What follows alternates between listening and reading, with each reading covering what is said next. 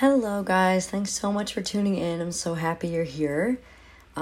Today's courtesy clip is one that I have been knowing that I need to share because it really was such a transformative experience for me, but one that I've kind of been putting off because it is, I don't want to say embarrassing, but for a while it did feel that way, and it felt like really silly, and I felt really foolish, and I do think I had to get to a place of being accepting of the situation before ever really being able to share it and feeling comfortable sharing it. But I do think that this is something that unfortunately probably happens often, but had made me realize something that is just very all-encompassing about, being a human, dealing with your emotions, all that kind of stuff. So, without further ado, we're going to get this one started. And the title of today's courtesy clip is, I Promise You Will Heal If You Let Yourself Feel.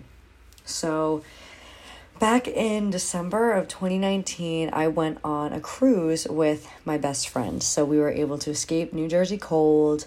We had splurged and got in the unlimited drink package and the best food package. We got a room with a balcony. And it just was awesome. We were able to spend time at the beach and the pool. We did karaoke. And, you can think, how can it get any better? You're already on vacation with your best friend. Well, you throw in a vacation fling, and just really seems like that's always the cherry on top. So on our second night, my best friend Katie and I decided to check out the ship's nightclub. It was like a lounge that kind of turned nightclub, and as I was ready to head back to my room and call it quits, I was so tired, I remember, and there was another guy who had been there who just was kind of bothering me, and I just was not having it. So I was like, all right, I'm gonna head back. So I'm getting ready to leave, and then I bump into who we'll call Zach. We'll protect the not so innocent here. So I bumped into this tall guy named Zach, and he gave me some interesting compliment about my glasses. I say interesting because at that point no one had ever pointed out my glasses, and I think it's because I had just started wearing them, but I thought he was cute. We started dancing, we started talking, and then truthfully the rest of the week was history. So we stayed up the entire night, the first night we met. I often compare it to the scene in Crazy Stupid Love where Ryan Gosling and Emma Stone's characters are about to sleep with each other, but they ultimately don't because they spend the whole night laughing and joking around. And that's essentially what that first night of meeting Zach was. We just kind of explored the ship, walked around. We even watched the sunrise as we were approaching Labadee, which was the island in Haiti that our boat was docking at the next day. And, the whole time, all I kept saying is, I need to make sure I see you again. I need to make sure I see you again. And spoiler alert, he did. We ended up running into each other every single night. And every single night, so for 4 nights, I had spent hours upon hours with this boy. We wandered the ship, we got drinks, we got pizza. When it was well past dining hours, we'd sit and chat on the deck, even though it was super windy at 2 a.m. And it all felt so surreal. It really felt like something that would only happen in a movie. But at the same time, it felt kind of right because we had quite a bit in common, from music tastes and hobbies, high school sports. His best friend actually had even gone to the same college as me. But he ultimately transferred, but so we could have very easily crossed paths at some point while he was there. And interestingly enough, out of the hundreds and thousands of people I could have met on this cruise, Zach was also from New Jersey, and at the time he lived only 20 minutes away from me. So I won't bore you with any other details, but you get the point. We hardly slept. We hung out the entire week. And I spent the whole week, honestly, trying to not catch feelings. And my friend is there she bared, I don't know if that's the word, witness to the whole thing. She was like, do you want to see him again? I was like, I don't know. And she's like, I could tell you're really on the fence. And I'm like, yeah, I don't know. I definitely don't want to get my hopes up. But, I had such a blast that whole week. But as you can probably assume where the story's going, when we had returned to our respective towns, things went south. He was still trying to maintain contact and hang out, which at first I was all for, until I had found out he had a long-term girlfriend, which was a detail conveniently left out the entire week on the cruise. So a follow on Instagram and finding the guts to ask was all it took.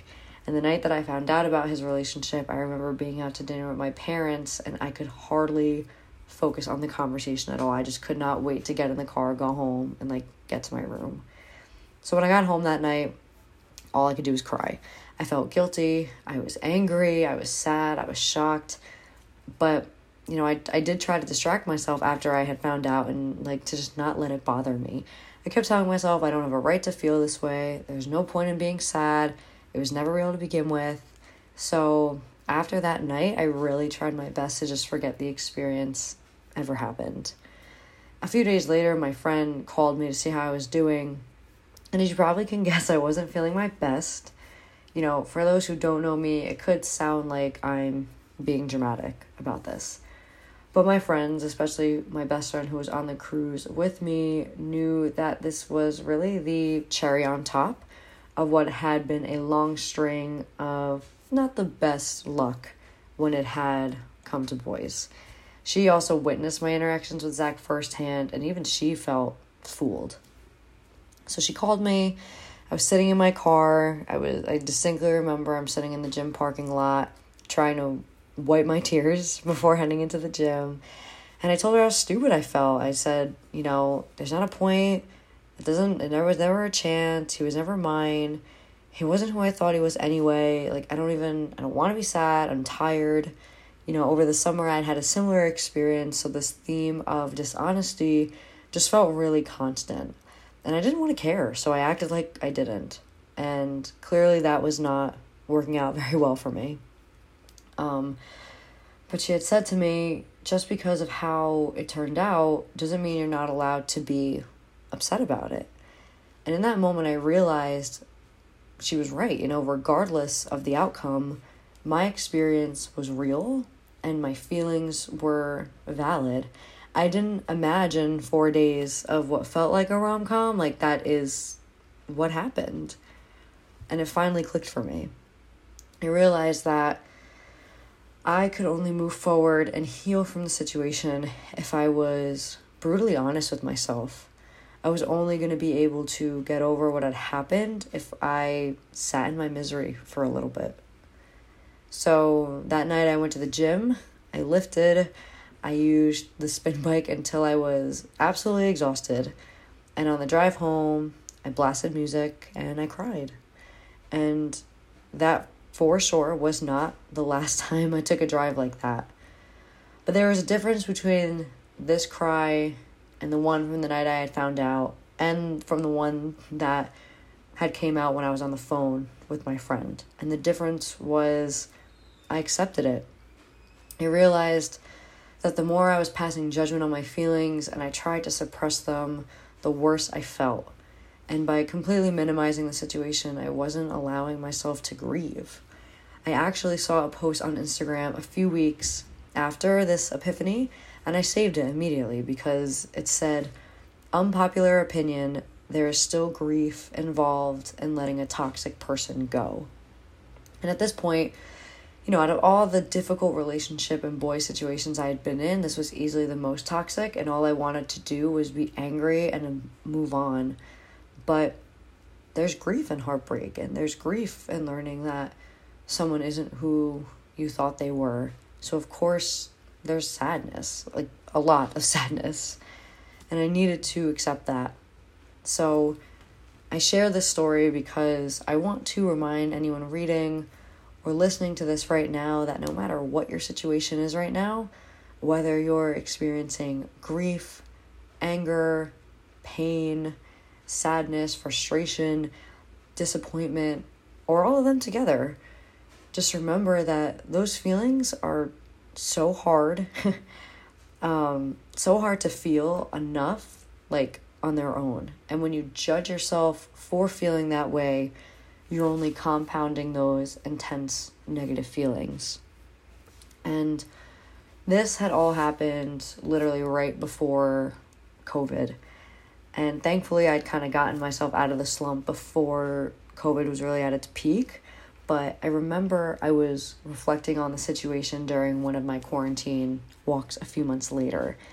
And I just was thinking about that. I was thinking like, wow, I really was making myself feel so terrible on top of already feeling devastated.